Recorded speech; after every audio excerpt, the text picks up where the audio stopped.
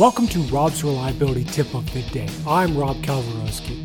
This week's tips focus around steam traps with my guest, Doug Wagen. If you haven't yet, check out my website, robsreliability.com, and here's today's tip.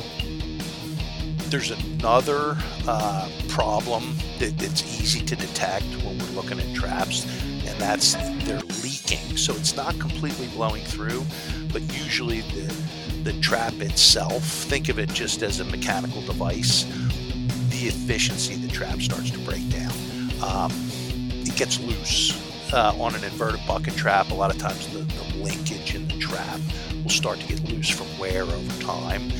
And instead of getting a nice open close, the trap will start to bleed a little bit of steam. You could almost relate it like a leaking steam trap, sort of like a small compressed air leak. Is it wasting a ton of energy? Not a ton, but it's wasting enough that it's a concern, and it's certainly not going to get any better.